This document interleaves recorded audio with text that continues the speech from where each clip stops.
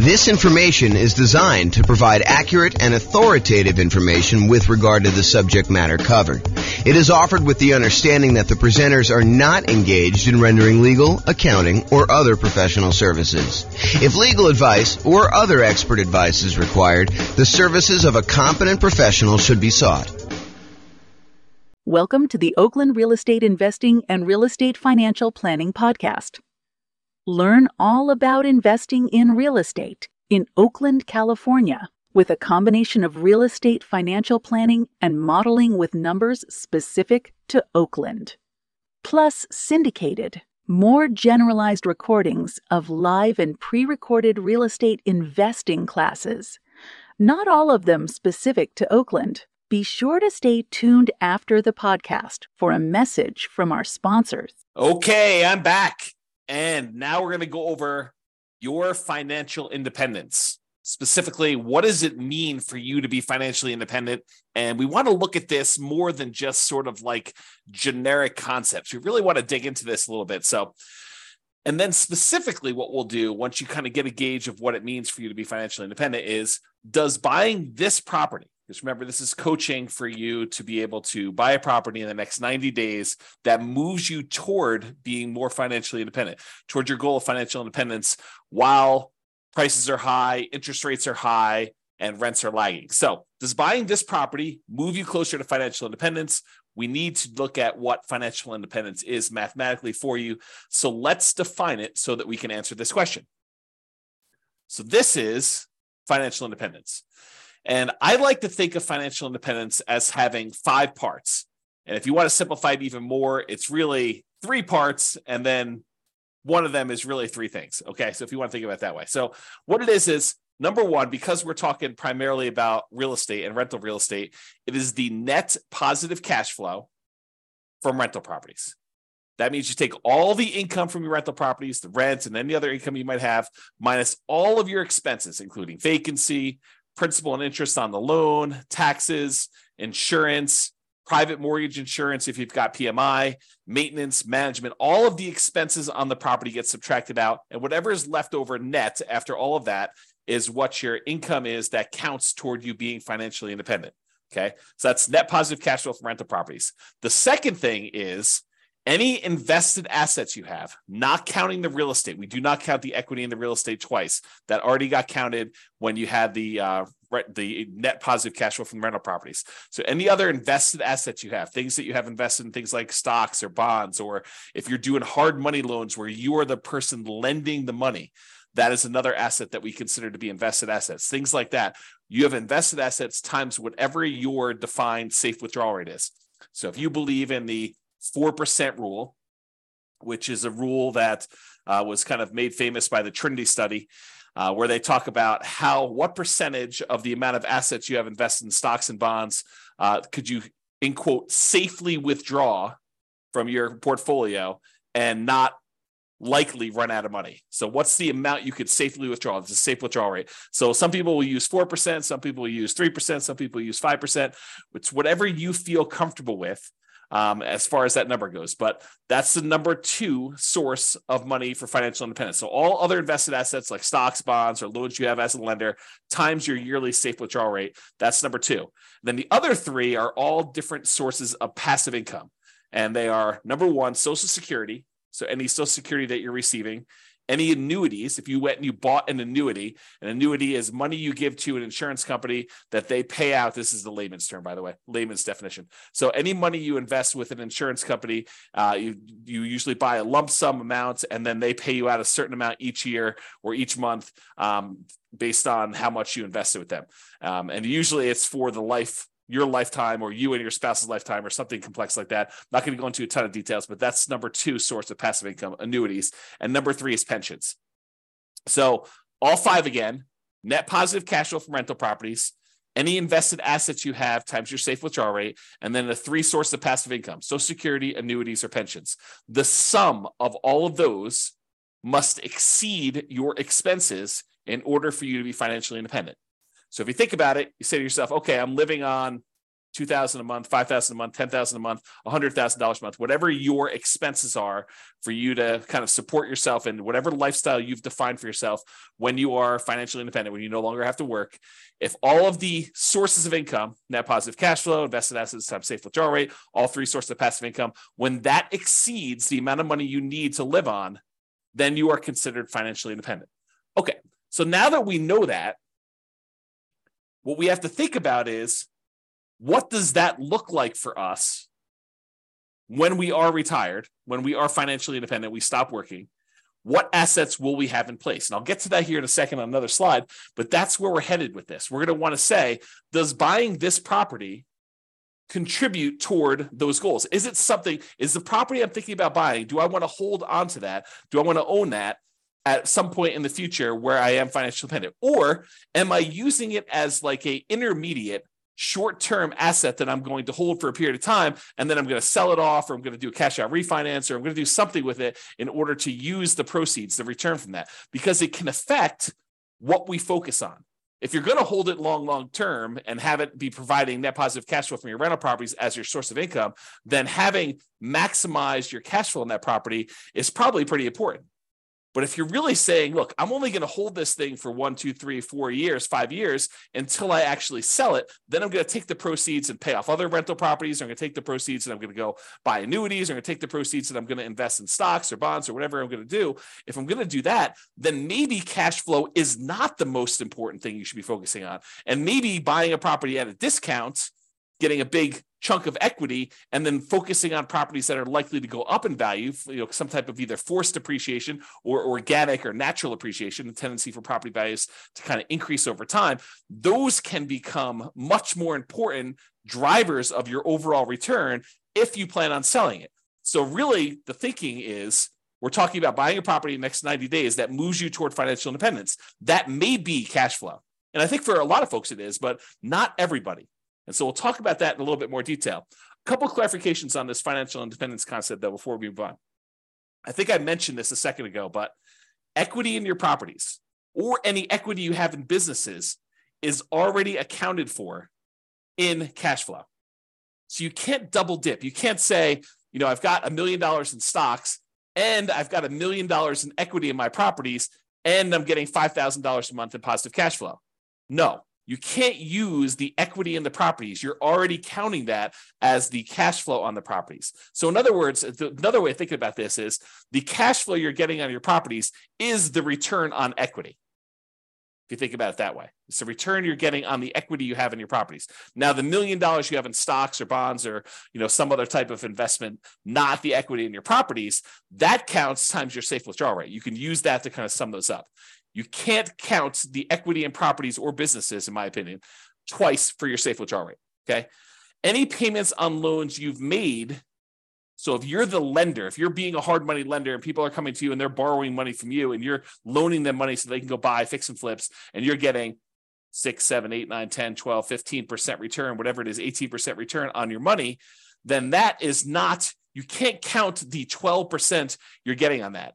You don't do it that way. You count the loans as part of your overall invested portfolio, and you use that safe withdrawal rate on that money. So even if you're earning 10, 12, 15%, whatever it is on making these hard money loans, you're still using the 3, 4, 5% safe withdrawal rate number in order to determine how that counts towards you being financially independent. Then the last kind of comment I have in here for clarification is dividends are also part of your invested assets. It's not like you can count those separately or in addition. That already counts as part of your overall return you're earning on that money in stock market or bonds, or, if you're not getting really dividends on bonds, you're probably getting interest payments, but you get the idea. Okay. So those are some clarifications on that. Okay. So now that we've kind of talked about what the definition of financial independence is, I'm going to step back and we're going to talk about two different kind of parallel paths. One is what I call phases of financial independence. It kind of tells you what phase you're in on your journey to becoming fully financially independent. And then I have stages. And the stages I borrowed from, I think it's, what is the name of the website? I have it linked up here. I'll tell you what it is in a second. The phases of financial independence, though, is sort of like my concept. The other ones are ones we got from the internet, and I'll show you where those are. I think it's Wallet Burst, if I'm not mistaken. So, okay, so phases of financial independence. financial independence phase one.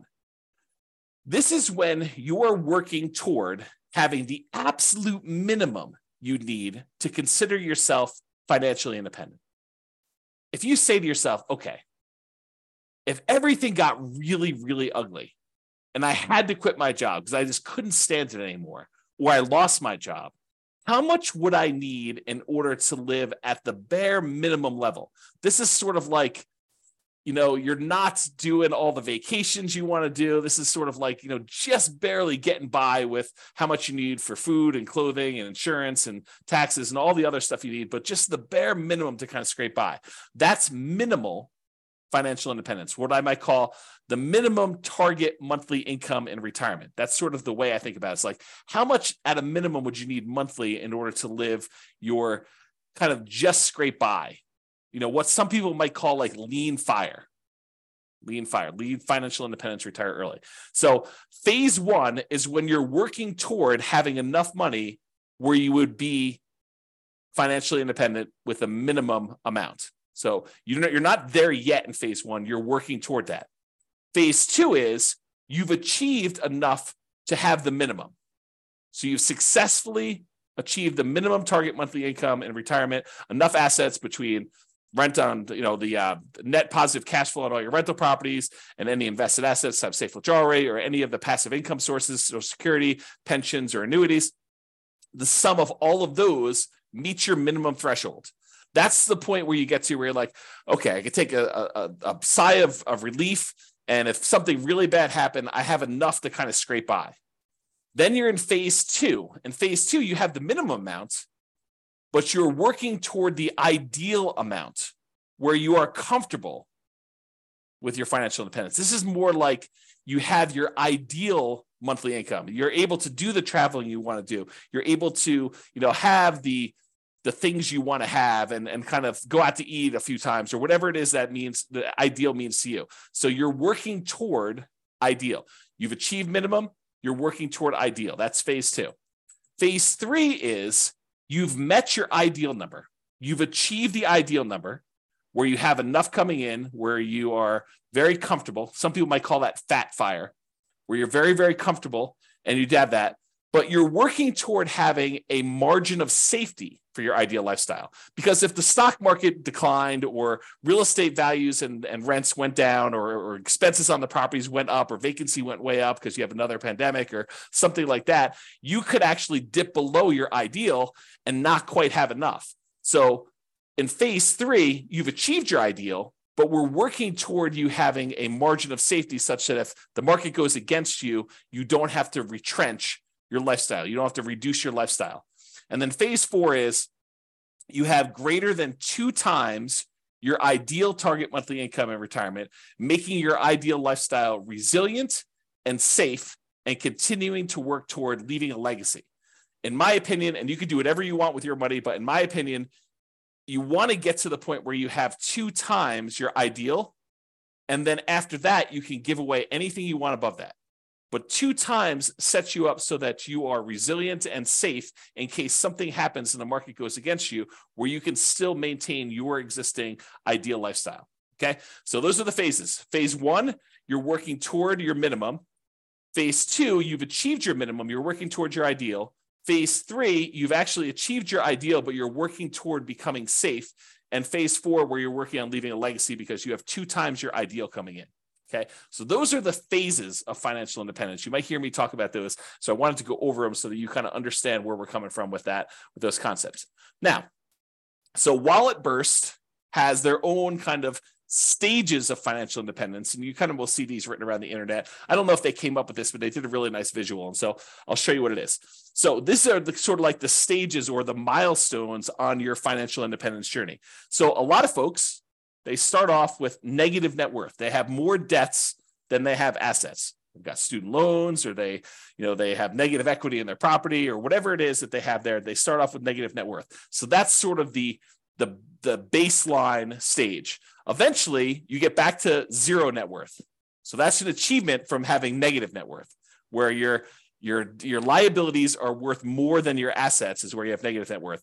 0 is where your assets and your liabilities are at least even, and And that's kind of where you are. Some people will not have negative net worth. They'll kind of not fall into the trap of having, student loans or whatever it is coming out of college, and they'll start with zero net worth. So zero net worth is where you're break even. Then the next stage is where they have saved up an emergency fund.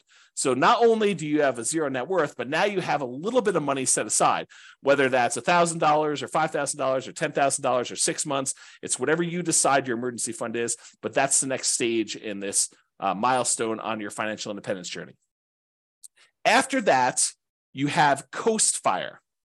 Coast Fire is where you have enough money set aside that if you didn't add another penny at all, you would be able to retire at whatever your ideal age is, whether that's 55, 65, whatever your number is, okay? But when you're at Coast Fire, when you've achieved Coast Fire, you have enough assets, rental properties, stuff invested in stocks or bonds or whatever it is, you have the safe withdrawal rate, all the passive income stuff, all those combined, such that if you just let them grow for the next 5, 10, 15, 20, whatever number of time it is until you're at your point where you want to be financially independent, if you just let the current assets you have grow, you would be financially independent. That's what Coast Fire is, because you can kind of coast into financial independence, retire early based on the assets you already have. You don't need to save anymore. It's another way of me saying that, okay? So then you could just live off of whatever you have coming in from your job. So you no longer have to, be working a really high-end job in order to have all this income coming in. If you want to simplify your life and go work at someplace with less stress or that you would enjoy more, you know that you have enough assets so that if you just spent the money you earned, the assets would eventually grow and they'd be able to provide you with financial independence. You're not spending any of the proceeds from your investments with Coast Fire, but if you just left them alone, they would eventually grow and lead you to financial independence. That's Coast Fire. Barista Fire is where you have some assets, and combined with the amount of money you're getting from some of your investments, you can supplement it with a part-time job or a job that you really love doing that's not really a high income earning job, or maybe it is high income, it doesn't matter, but you're doing some work and you have some assets, some of your financial independence assets that are throwing off some money, and you're living on some of those. So it's a combination of you're living on some of the investments and you're getting some from your job. That's Barista Fire. It's like you work at Starbucks part-time for health insurance and to get 20 hours a week or whatever it is you want to do there, as an example. Okay, so that's Barista Fire. Lean Fire is where you have enough that you could live that minimum target monthly income and retirement number, that minimum number. So you're able to just scrape by. You have enough assets where you don't even need to work as a barista anymore. You could sort of get by. Then regular Fire, sort of a arbitrary definition, but you're able to live and be financially independent there, versus Fat Fire, where you have more than enough where you can live your ideal lifestyle. So that's sort of the stages of financial independence or milestones on your financial independence journey. And in case you're wondering how the phases versus stages kind of overlap, phase 1, remember that's the one where we're working toward you becoming, you having your minimal target monthly income in retirement. That really consists of having a negative net worth, having zero net worth, having an emergency fund, having Coast Fire, and being Barista Fire. So all of those consist of phase 1 for me. Okay, so this is the normal wording you might hear online, have negative net worth or zero net worth or emergency fund or Coast Fire or Barista Fire. That's really what I would refer to as phase 1. You're working toward having that minimum or lean. Then phase 2 is you've achieved lean fire. So that's kind of where it is there. And you're working toward ideal fire. You're working toward fat fire. So phase 2 for me consists of lean fire and regular fire. Phase 3 consists of safe fire, which is what phase 3 is for me. That's fat fire in the normal kind of like nomenclature. And fat fire is when you have more than enough, you're living your ideal lifestyle. And then I also throw in phase 4 there as well, where you're working on leaving a legacy. You have more than 2 times your ideal, and it's much safer because the market can go down and you're not going to have to give up any of your ideal lifestyle in order to continue living at that level. Okay. So those are the different phases and also different stages for financial independence. Okay. So earlier, I talked about this idea of the financial independence budget. You want to know, I think you want to know 3 things. Okay. I think you want to know what your budget looks like now, what your expenses to live now are, and what your ability to save is now, what your financial independence budget looks like when you have just enough, that minimum target monthly income retirement in order to just scrape by. And then I think you also want to know what it would look like when you hit your ideal. So I think you really want to have 3 budgets. You want to have a budget for now. And then how does that look different if you had to cut back, scale back, and you no longer had a job, or you no longer wanted to work at your job and you wanted to live off your investments? What would your budget look like for that minimum one? And then what would your budget look like if you were living your ideal lifestyle? So it's kind of like those 3 different things we've got there. So we want to look at all of those to find out what your numbers are. And then once you have your numbers, we understand what your expenses are for each one of those. Then I think, in my opinion, you want to know what investments you need to support you at each of those levels. So right now you can write out whatever investments you have, right? That's your current budget. But eventually you want to get to that point where you're at your minimum target monthly income retirement, that kind of minimum you need. And then what investments do you think you would have at that point? How many rentals would you have? Are they free and clear? How much money in cash flow are they producing? How much is property 1 producing? How much is property 2 producing? How much is property 3 producing? How much is property 7 producing? However many you have. How much money do you have invested in stocks or bonds? What's the allocation mix? Do you have 50% in stocks, 50% in bonds? What percentage do you have in each? And then what's your safe withdrawal rate number for that? How much money do you think you'll get for Social Security? And when does that start? How much money are you getting from your annuities? Or how much money do you have for a pension? Not everyone has a pension, but how much money are you getting from each of those different sources so that you can see when I am at my minimum target monthly income in retirement, when I'm at that kind of lean fire number, what does my expense budget, my budget of expenses look like? And then what do my assets look like that will support me there?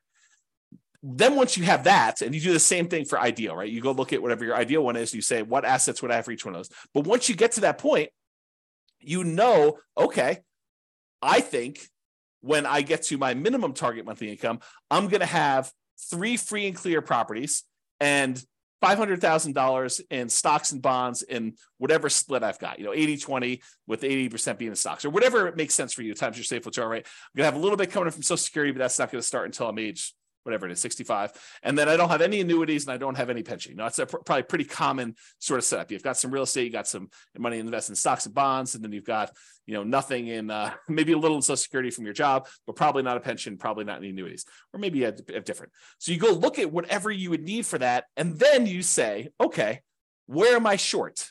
Right now I've got 2 rental properties, or I've got 6, but their cash flow is really poor. It's $100 or $200 a month when I really need to have $3,000 a month produced by these things. So I need to get to the point where I've got 6 now, but I need 3 and free and clear. And so the plan will be, which ones are you keeping, or are you going to sell all 6 and buy 3 new ones? You need to know, which ones are the ones that I'm going to pay off, and which ones am I using as sort of like rocket boosters to get me to the point where I could take the money, the proceeds from the ones that I've gained some equity in because the property value has gone up and I paid down the loan. I'm going to take that, pay all the expenses on selling it, take that money and pay off the ones that I have there in order to get to the point where it's my minimum target monthly income or my ideal. So really what you're looking to do is you're looking to determine what's your budget now, what's your budget when you're at that minimum target monthly income or lean fire, what's that budget when you're at your ideal target monthly income in retirement or fat fire, and what are the assets, what's the financial independence assets distribution, the allocation you have for each of those levels. What is it right now? What will it be when you're at that minimum? And what will it be when you're at that ideal? And you want to plan for that. Then the question to ask is, does the property I'm looking to buy right now move me toward that goal? If you're at, you're working toward your minimum, does it get me closer to that minimum target monthly income retirement? Is the property I'm buying one that I'm going to use as a rocket booster to pay off other properties because I'm not going to keep this to be free and clear? Or is this one of the ones that I want to ultimately pay off and keep long-term? It's kind of, what are you thinking with that property? What is it going to be for you? So that's what you want to be thinking about. And you want to do the same for ideal. Okay. And to help you, I've got a ultimate financial independence retire early budget. And it really is 3 budgets in one. It's got your current list of all your expenses, your minimum, that's your minimum target monthly income, your ideal, And then at the end, it will allow you to put in kind of your current annuity, Social Security, pensions, and net rental property cash flow. And it will tell you how much you need in stocks and bonds at whatever safe withdrawal rate you put in order to make up the difference. In some cases, it's zero because you're already there, right? And then it will do the same for your current, your minimum, and your ideal. And I probably will do a whole separate video walking you through how to use this budget. But your homework is to do the budget because you want to know, where am I now? What's my minimum? What's my ideal? And then does buying this new property move me toward that goal? Because one of the worst things we could do, maybe it's not the worst thing we do, but it's up there. One of the worst things we could do is we could buy a property that doesn't actually move us toward our goal. Maybe it's a property that cash flows, but maybe we don't need cash flow right now. Maybe what we really need to do is be paying off this other property. And maybe we shouldn't be focusing just in on cash flow if we can get an overall return higher if we look at all of the other aspects and not just focus on cash flow. Just as an example, imagine you're in a market where you have really good cash flow. Let's call it $200 a month on a reasonable down payment. But you could go invest in a different property where, and that market where you have $200 a month in cash flow does not appreciate. It's a market that historically has seen very low or no appreciation. You only are getting cash flow on that property and some maybe debt pay down and some depreciation, but you're not really getting appreciation at all. The tendency for property values to go up. Okay. So you're not really seeing that. Or you can go to another market where maybe that has break-even cash flow or $50 a month positive cash flow, something that's much smaller, but the overall return is much greater because you're seeing appreciation. Maybe you're able to even buy it at a discount and capture $10,000, $20,000, $30,000 or whatever it is that you're able to buy it at a big discount. And that could make up for a lot of positive cash flow, especially if you have a really short time horizon.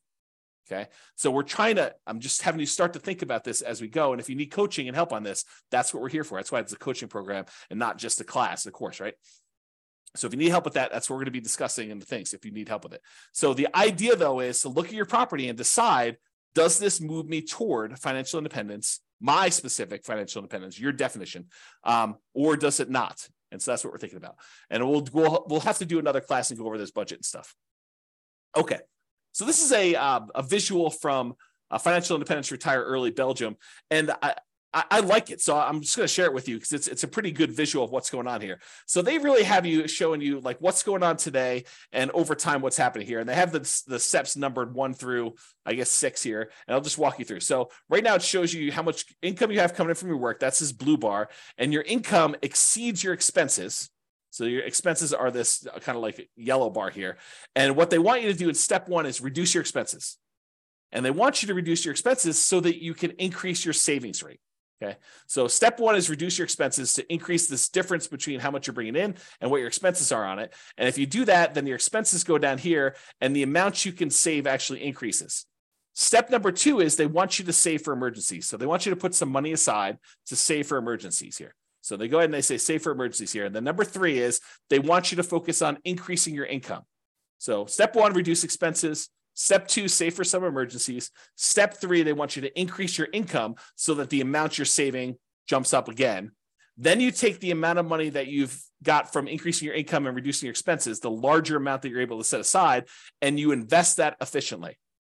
That's step 4. Okay, so they're telling you invest that. Step 5 is once you reach 25 times your annual expenses, then you are financially independent. And that's based on safe withdrawal rate. That's a 4% safe withdrawal rate. Because 4% is really 25 times your expenses. So, if your expenses are, $20,000 a year, then you only need to save, my math is right, what is that, 800,000? If you have $1 million, that's $40,000 a year. Okay. So, once you kind of reach your expenses there, 40,000 times 25, that's going to be $1 million. Okay, so that's kind of what you need to do in order to hit that number. If you're financially independent, once you reach that, then you can live from your investment returns. There's no need to work anymore because their portfolio income now exceeds or matches the amount of expenses you have there.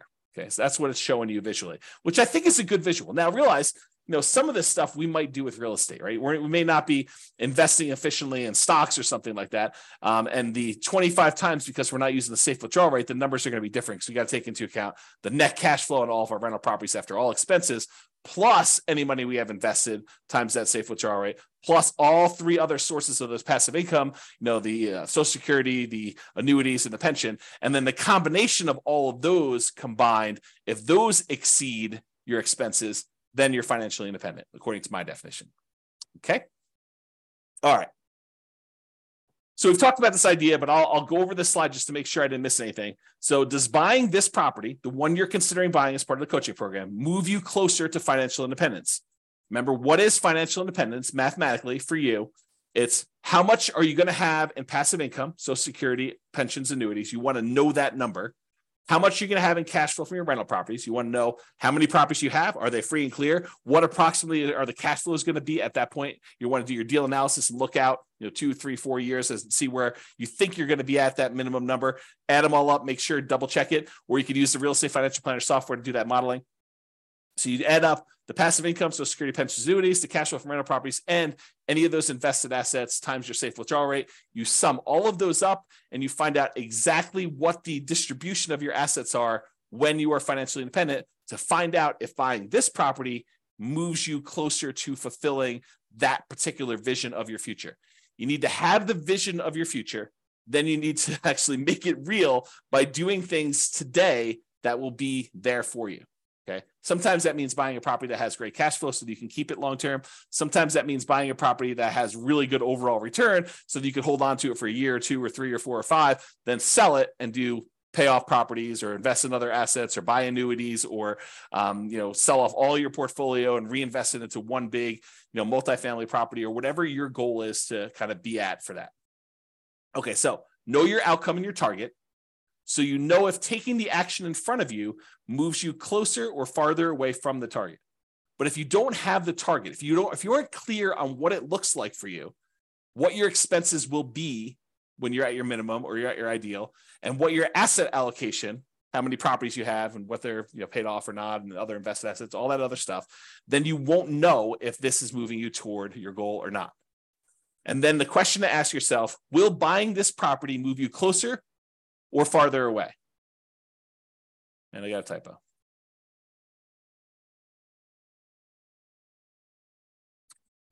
Or farther away. Okay, resuming. Okay. And if it's going to be farther away, should you wait? Should you wait for a better deal? And I'll do this analysis again. I'll do another special module probably once I get through the core 20 modules where I show you what the impact of waiting is. And I'll do the extreme waiting. I'll do the waiting of you save up money and buy properties all cash. Okay. And we'll show you what the penalty is for waiting. For most of you, it's not as bad as you think. And so waiting is not a bad thing to do. If it makes sense for you to kind of like save up a little bit more, then that's not the worst thing in the world. It doesn't penalize you as much as you might think. And I'll show you exact numbers on that. Okay. And rarely in life is something a straight line. Usually there's zigging and zagging. You may be acquiring more properties than you need with the expectation of, higher than stock market rates of return when you're investing in these properties because you're actively managing them. And then you're able to eventually sell some of those properties off and pay off others, or convert the proceeds to investing something other than real estate, like stocks or bonds or whatever else you're investing in, or annuities, and then live off the safe withdrawal rate or the annuities or whatever else you're investing in. So a lot of times it's not straight line where you're buying a property and you're immediately paying that thing off. In fact, we'll do math and I'll show you which one's faster and safer, because we'll look at the measures of risk as well in the coaching. So we'll look at and say, look, if you do it this way, you're getting this return by paying off your debt, which is usually the return. The return you're getting is the interest rate on your mortgage, which when you have a 7% mortgage isn't probably the worst thing in the world to pay off. But if you've got a 3% or 4% mortgage, maybe that's not the one you want to pay off. If you can invest in something else and get higher than a 3 or 4% return, especially if it's a very solid, very likely return. Okay. So your intentions, your desires, and your plan can and probably will change over time. So we're taking a snapshot today of your best guess as to what you think it'll be when you get to your minimum. But a year from now, when you have more numbers, you have better numbers, you're like, okay, well, now my properties went up a lot faster than I thought. I got a lot more equity than I thought. And maybe my cash flow is better than I thought or worse than I thought. Do I need to adjust my plan? Do I want to have more free and clear properties or less free and clear properties? Or maybe my expenses increased a lot faster than what I thought inflation was going to be. So all of these things can and probably will change. So your plan's not set in stone. There's no perfect plan, but planning is helpful. It gives us something to aim for so that we're likely to move toward that, even if we have to adjust a little bit later. Okay. So I think a lot of real estate investors have cash flow as their goal. They're really focused in on cash flow, cash flow, cash flow. That's the only return I'm looking at, because historically, and probably until you've seen my definition of what financial independence is and better understood that, and you'll understand a lot better as we do more examples and stuff. But most of them are focusing on that because they only think about, the positive cash flow part of the return they have on that kind of like triangle, the star rather. So they look at it and they're like, hey, look, I'm getting this cash flow part of it. That's the only one I'm focused on. So I really need to focus on positive cash flow when I'm buying these properties. But realize that's not the only solution. Sometimes we want to take a property that we're buying that's going to give us a really good chunk of money that we could then use to pay off another property, or we could use to invest in stocks or bonds or whatever it is, and then live off that safe withdrawal rate, or use it as a down payment to buy an even bigger property or something like that. So a lot of investors are focused on that cash flow when that's only one of the ways to get there. And sometimes it's the hardest way to get there. And we'll look at a lot of examples as we dig into this and during the coaching stuff together, but that's really the thinking, okay? So cash flow isn't everything. Passive income from Social Security, pensions, annuities, the net cash flow from rentals, and then that yearly safe withdrawal rate are all 3 or 5, depending if you think of the passive income as 3 different things or you think of it as one, but they're all different ways to get you to financial independence. So it doesn't have to be cash flow. In fact, it sometimes is better to not do cash flow. Cash flow is great. And if we can optimize for it, which we will spend a lot of time going and optimizing, but sometimes you want to make that trade-off of, okay, I could get $200 a month positive cash flow, putting this amount down, or I could go ahead and buy this other property and I'm going to get a much higher overall return. And it's probably better to do that based on where I'm going with my plan for financial independence of wanting free and clear properties, or wanting some properties that have great cash flow, and then also having some assets outside of real estate. Okay. So we will go into ridiculous detail on how to improve cash flow. So just stick it out for now. But cash flow isn't the only reason to invest in real estate. 2 significant examples come to mind. You may want to build up an asset base and then improve cash flow by converting to free and clear rental property. So if you ever read the old book by Robert Allen, it's called Creating Wealth. And in that model, he basically talked about buying, and it's been a long time since I read the book, but I'll give you my memory version of the book. And of course, if it's different, then the book is the book, right? I mean, if I tell you the story slightly wrong, but I'll get the basic idea. I think what he told you to do is go buy 2 properties a year for 10 years. And you'd have 20 properties at the end of 10 years. And you could go take half of them at that point, 10 of the properties, sell them, use the proceeds to pay off the other 10 that you kept, and they would then be free and clear, and you'd have great cash flow on those. Okay, so that was his model. Buy 2 properties a year for 10 years, 20 properties total, sell off half of them, pay off the 10 that you kept, and you'll be able to do that. So that could be a strategy. And in that strategy, having the short-term cash flow isn't all that important. Okay, it can be important depending on what your goal is, but it wasn't all that important in that particular plan. Okay, so you could then buy a bunch of properties and then naturally pay off properties with cash flow. Any extra cash flow you're getting, you're really using to pay down the debt on them to get them free and clear as fast as you can. Or you take the extra cash flow you've got on the properties and you invest it in something else, stocks or bonds or whatever, let that grow at 6, 7, 8, 9, 10%, whatever you're able to get in the stock market, that you feel comfortable with. And then you could take the proceeds from that and use that to pay off 3 or 4 or 5% mortgages that you have saved up. And if you're getting a higher return on keeping the money invested in the stock market, then it's actually faster to keep the money invested in the stock market until you have enough to completely pay off the mortgage than to take the money, pay off the mortgage at 3 or 4 or 5, 6%, when you could be earning 6, 7, 8, 9, 10%, whatever it is that you're able to earn on the other investments that are not real estate. Okay. So some thoughts there. Or you may want to grow your assets with real estate, then convert those assets to annuities or yearly safe withdrawal rate on invested assets. We talked about that idea. You want to go and say, okay, I'm going to buy 10 properties over the next 10 years. So I'm going to move into each one, live there for a year as a nomad, and then put low down, 5% down, buy a property, convert that to a rental, and repeat that process until I have 10 rentals that I put 5% down on each. And then at the end of that, I'm going to take all of them and I'm going to sell them off, take the big chunk of money that I have accumulated from the property values going up and the loans being paid down and whatever little cash flow I had, if any, by doing that strategy, and take that big lump sum of money, invest it in the stock market and bonds, and live off that as a safe withdrawal rate, or take that big chunk of money and buy yourself annuities so that you have an insurance product that you have longevity with, and you're not going to run out of money by having your money invested as annuity, because that's for your life, the duration of your lifetime. Okay. All right. So let's now talk about why building up your assets and why the first $100,000 is the hardest to acquire. And then we're going to return to real estate for building up your asset base. So I'm going to kind of diverge for a second, talk about why the first $100,000 is the hardest. And we'll go into detail on that, and then we'll return to real estate. So first 100K is the hardest. So Charlie Munger, who is Warren Buffett's partner, there's a quote from Janet Lowe in Damn Right, Behind the Scenes with Berkshire Hathaway billionaire Charlie Munger. So here's the quote. Charlie Munger has said that accumulating the first $100,000 from a standing start with no seed money is the most difficult part of building wealth. This is me commenting now. So he's basically telling you that first $100,000 that you take the time to acquire is the absolute most difficult part of building wealth. You got to do the first one.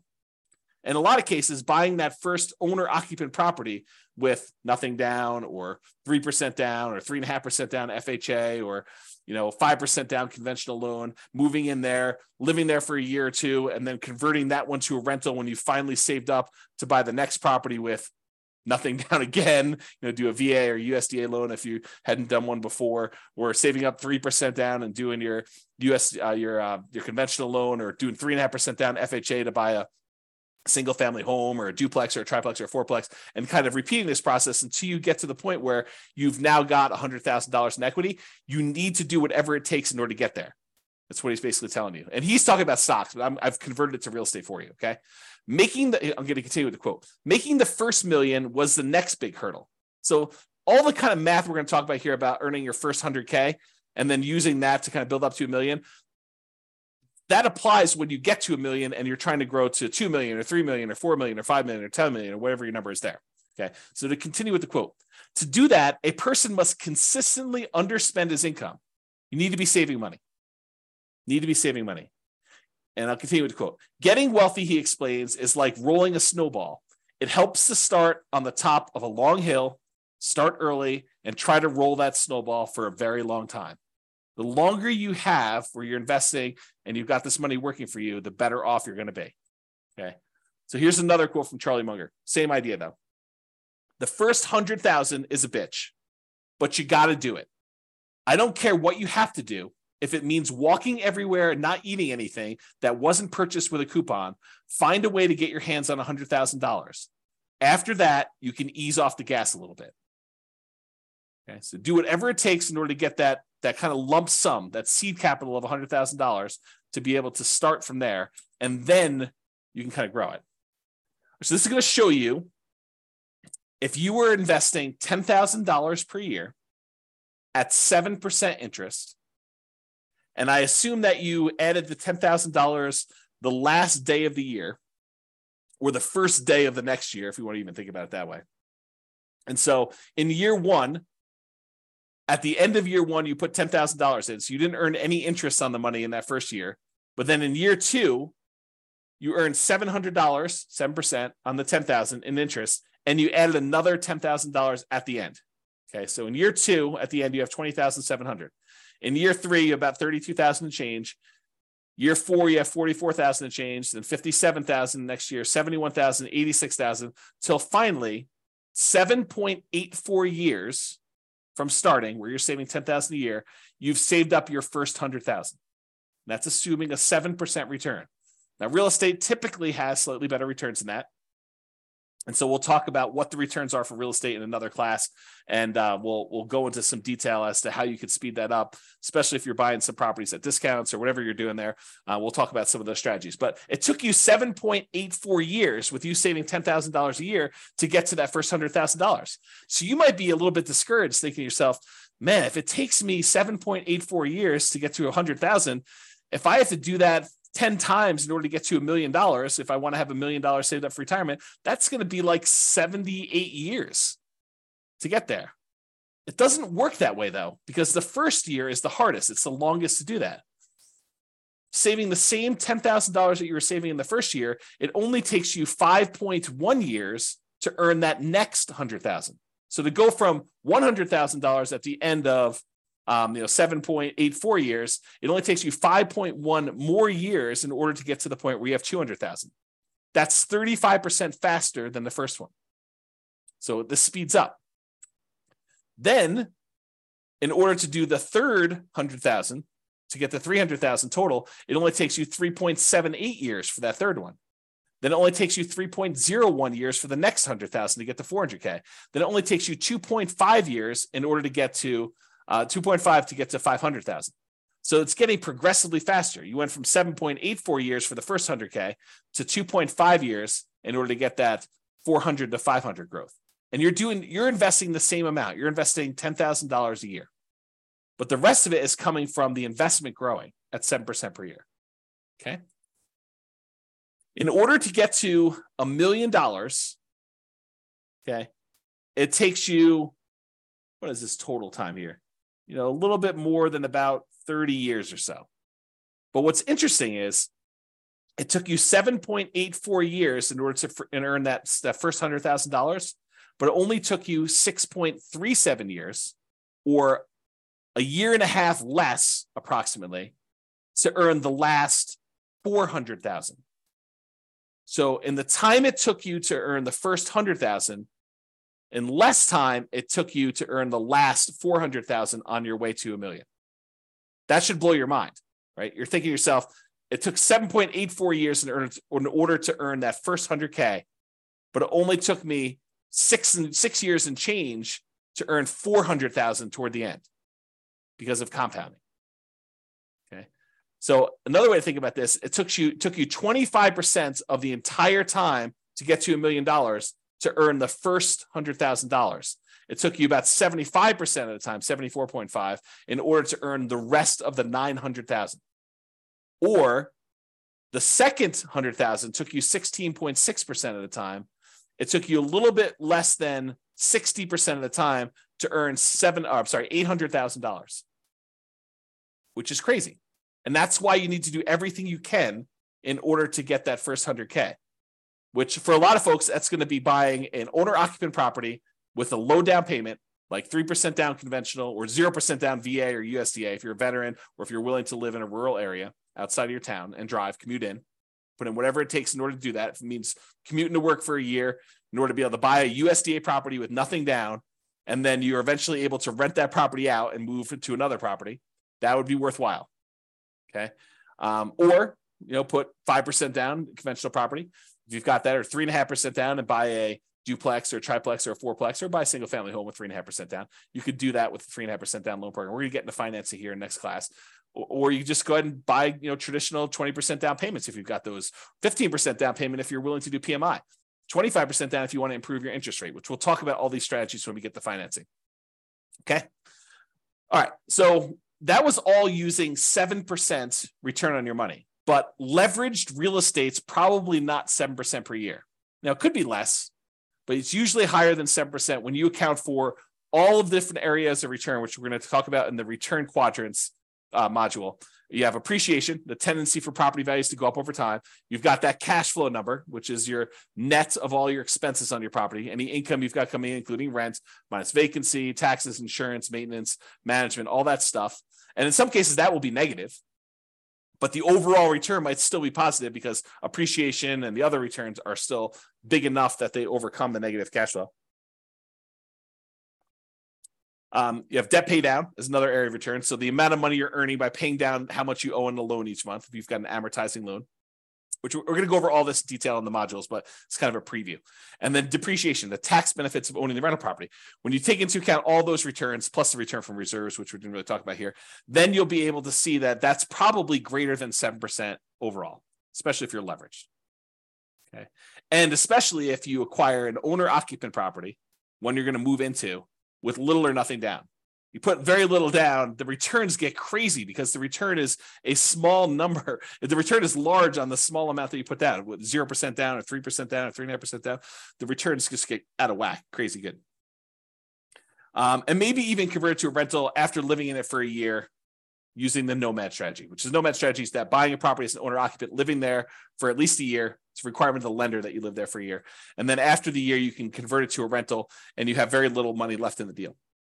So if you imagine for a second that you had saved up 20% down to buy a rental property, you technically could buy probably 4 properties with that if you put 5% down on each over 4 years. So instead of buying 1 property with 20% down, you could buy 4 5% down properties, move in, live there for a year. At the end of the year, move out, convert that one to a rental, buy another one 5% down, live there for a year, convert, then move out after a year, convert that one to a rental. Now you got 2 rentals, move into the third one, 5% down, and repeat the process until you get as many rentals as you want, continuing to put that 5% down. Okay. That's really the nomad strategy, which we talk about when we talk about strategies, which I believe is the next module. Okay. Property life cycle. And this relates back to what you're going to do with the property, right? So let's talk about this. So for the property you're considering buying, right? This is a coaching program about you buying a property in the next 90 days. The prices are high, interest rates are high, and rents are light. So what are you planning? What's your proposed property life cycle for the property? You're going to buy it, then do what? That's the question, right? You're going to buy it, then do what? Well, here are a couple options. It may not be all inclusive, but these are some of the big, pretty more common options you have. You could buy it, then you could sell it immediately. For example, let's say you want to flip a property to fund reinvestment or to pay off other properties.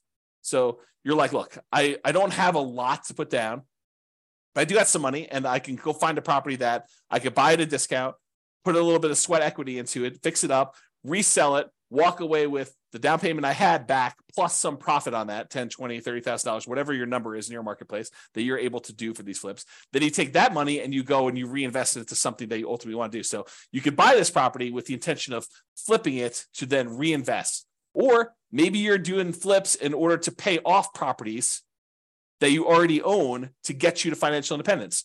You go look at your numbers, your budget, you say, look, I need 3 free and clear properties in order to be financially independent. And that's what I would like it to look like. I want free and clear properties with great cash flow.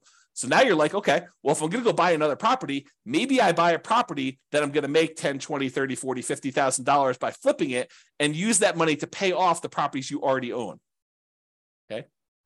So that could be what you do. Or maybe what you do is you flip properties, you keep the money that you made in profit to use on your next flip. So you have to borrow less money if you really want to, in order to do the flips, use some of your own money to be your source of funding for the flips. And then you kind of take the profits out again. And then eventually you have enough where you could pay off the entire mortgage in full. And then you do that in order to be financially independent. So you could look at it that way. So what's the proposed life cycle of the property you're buying now? Are you going to buy it, then sell it immediately? That's one option. Are you going to buy it now, then you're going to sell it within 5 years? And you're going to maybe do the same thing. You're going to fund either reinvestment by use as down payments for additional purchases, or maybe stocks or bonds, whatever you're going to do, or pay off other properties with it. And what are you going to reinvest in? We talked about this: stocks, bonds, leverage up with real estate, use it to put another down payment and acquire additional properties with it. Maybe you want to deleverage real estate. Maybe you want to buy free and clear properties or do lower loan to value. You're like, hey, look, I'm having a hard time making properties cash flow, even with all the strategies we're talking about. Maybe it makes sense for me to, buy a property, sell it within 5 years, and then put 25% down as I acquire properties to get better cash flow, because I need that for whatever my financial independence goals are and my timeline. That's an option for you. Okay. Or if you're going to sell within 5 years, a lot of times we were doing that if you live in a property 2 out of the last 5 years, any gains you had on that property are zero. Capital gains you have on that property are zero, up to some limits. There's some limitations on that. Okay. Or maybe you're doing lease options where you're buying properties and you're immediately putting a tenant buyer in the property, and they've got a year or 2 or 3 in order to be able to buy the property from you at a pre-agreed upon price. And so maybe the strategy is you're buying these properties to get your profit out to then reinvest in other things. We'll talk about this strategy more in the future too. So another proposed property life cycle might be you buy it, then you sell to either optimize or achieve financial independence. So you buy it, and then at some point in the future, 5 years from now, 6 years from now, 10 years from now, 15 years from now, you sell all the properties that are extra that you can use the proceeds from to pay off the properties you're going to keep and have free and clear properties. So you sell when you can convert real estate into paid off free and clear properties. Or maybe you get to the point where you're like acquired a bunch of properties and 16 years in the future, you have enough equity in your properties such that after all the expenses of sale, you can sell all of them. And whatever you net after real estate commissions, closing costs, capital gains taxes, and depreciation recapture taxes, all the taxes on that, you can take the proceeds and then you can invest that in stocks, bonds at a safe withdrawal rate. You can eliminate all of the active headaches of having to manage properties, because it might be more work for you to manage properties, even if it's a better return. And you're like, look, in retirement, I really want to be completely done. I want to unplug and I just want to put my money in stocks, bonds, or annuities, or whatever I can do. And you're going to actually sell all your real estate and convert it to there. So you can do that calculation to find out when selling them all leads to that. Okay. Or maybe you sell to de-risk when you reach financial independence. So you're like, look, I don't want to have this additional leveraged risk of having real estate, so I can go ahead and sell and de-risk some when you hit financial independence. Or maybe your proposed life cycle for this particular property, your proposed property life cycle is you're going to buy it and you're going to keep it forever. You pay off the loan naturally over whatever the amortization period is, 30-year loan, you pay it off over there, and then you keep it for cash flow. Or you're going to keep it forever, you're going to invest in something else temporarily. So any proceeds you have from cash flow on this property, you're going to invest in stocks or whatever it is. And then once you have enough from investing in stocks, you're going to then pay off the loan as a lump sum. You know, that something else might be stocks, bonds, whatever it is you're doing. And maybe you want to focus on the lowest mortgage balance first, or maybe you want to focus on the highest interest rate first. It's really up to you. And we could talk about which one is faster and how to optimize that and how that affects risk when we talk about some measures of risk later on and some strategies there. Or maybe you want to pay off the loan faster with cash flow as you go. You know, that's not my favorite, and we'll talk about it why when we talk about risk and measuring risk and things of that nature. But some people would rather take, you know, I've got $200 extra in cash flow a month. I'm going to take that and I'm going to pay down my mortgage on that. So I have a lower mortgage balance and I have a lot of equity. We could talk about that and which loan you pay off first. If you decide to, if you got several properties, or you just taking the 200 you get on that property and paying off on that loan, or you taking all of the extra cash flow and dumping it onto one particular loan, whether that's the lowest balance one or the highest interest rate one. We could talk about all those different strategies in detail. But this is what you could do with the proposed life cycle of the property you're considering buying. Or maybe you keep it forever, and then eventually you do a rate and term refinance. So let's say when you bought it, you had a 7% interest rate, and now interest rates are back down to 5% or 4%. You can do a refinance where you actually change the interest rate from 7 to 5 or 4, whatever it is right then, and then you get an improved cash flow on that property. Or maybe the interest rate's the same, but you've paid down enough of the loan that if you pushed it out and made it a 30-year loan again, maybe you have 10 years left on the loan, but if you push it out, make it a 30-year loan at this point, that will also lower your payment. So you can lower your payment even if the interest rate doesn't go down later. And we can talk about that too. Okay. And that would improve cash flow.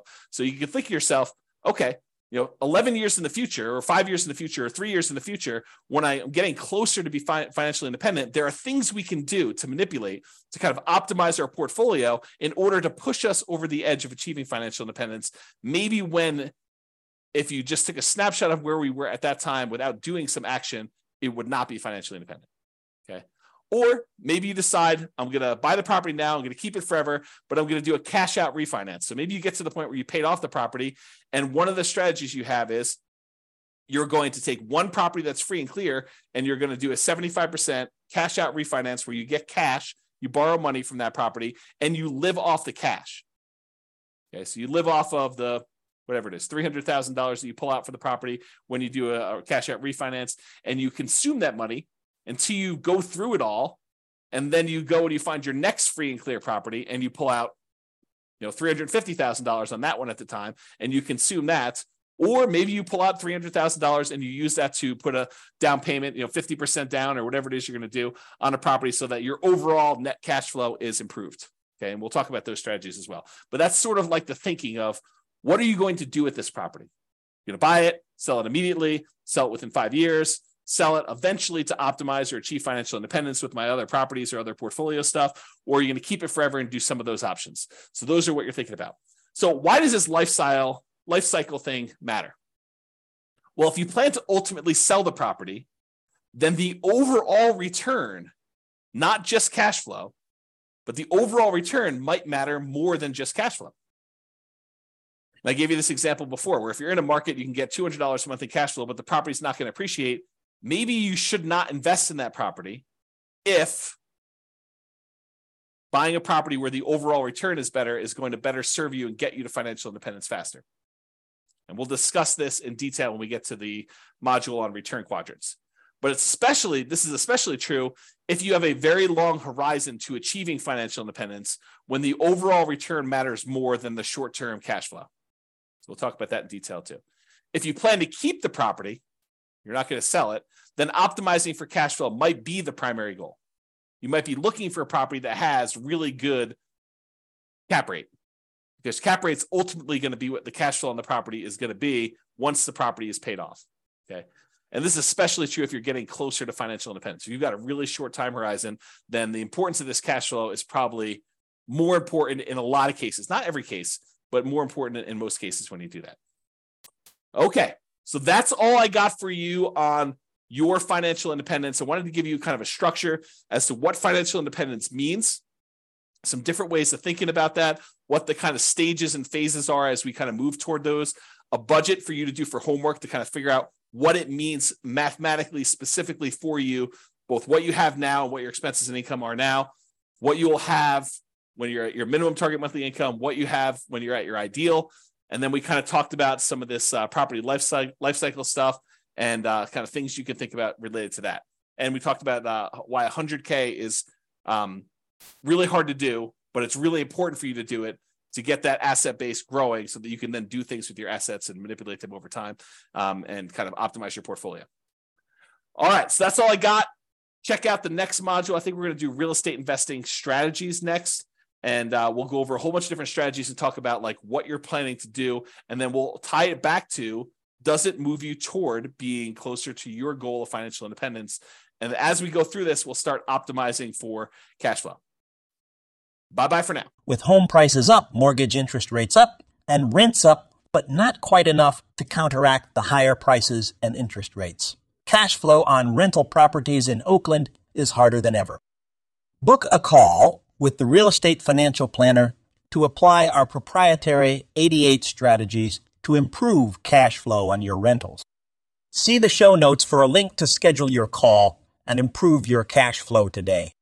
If you're a real estate agent, lender, or professional in Oakland that wants to help our real estate investor listeners, consider reaching out to learn about collaboration opportunities with this podcast. We'd love to add more value to our listeners by having you assist our investors buy, sell, and finance their real estate investments. See the show notes to schedule a call to discuss collaboration opportunities.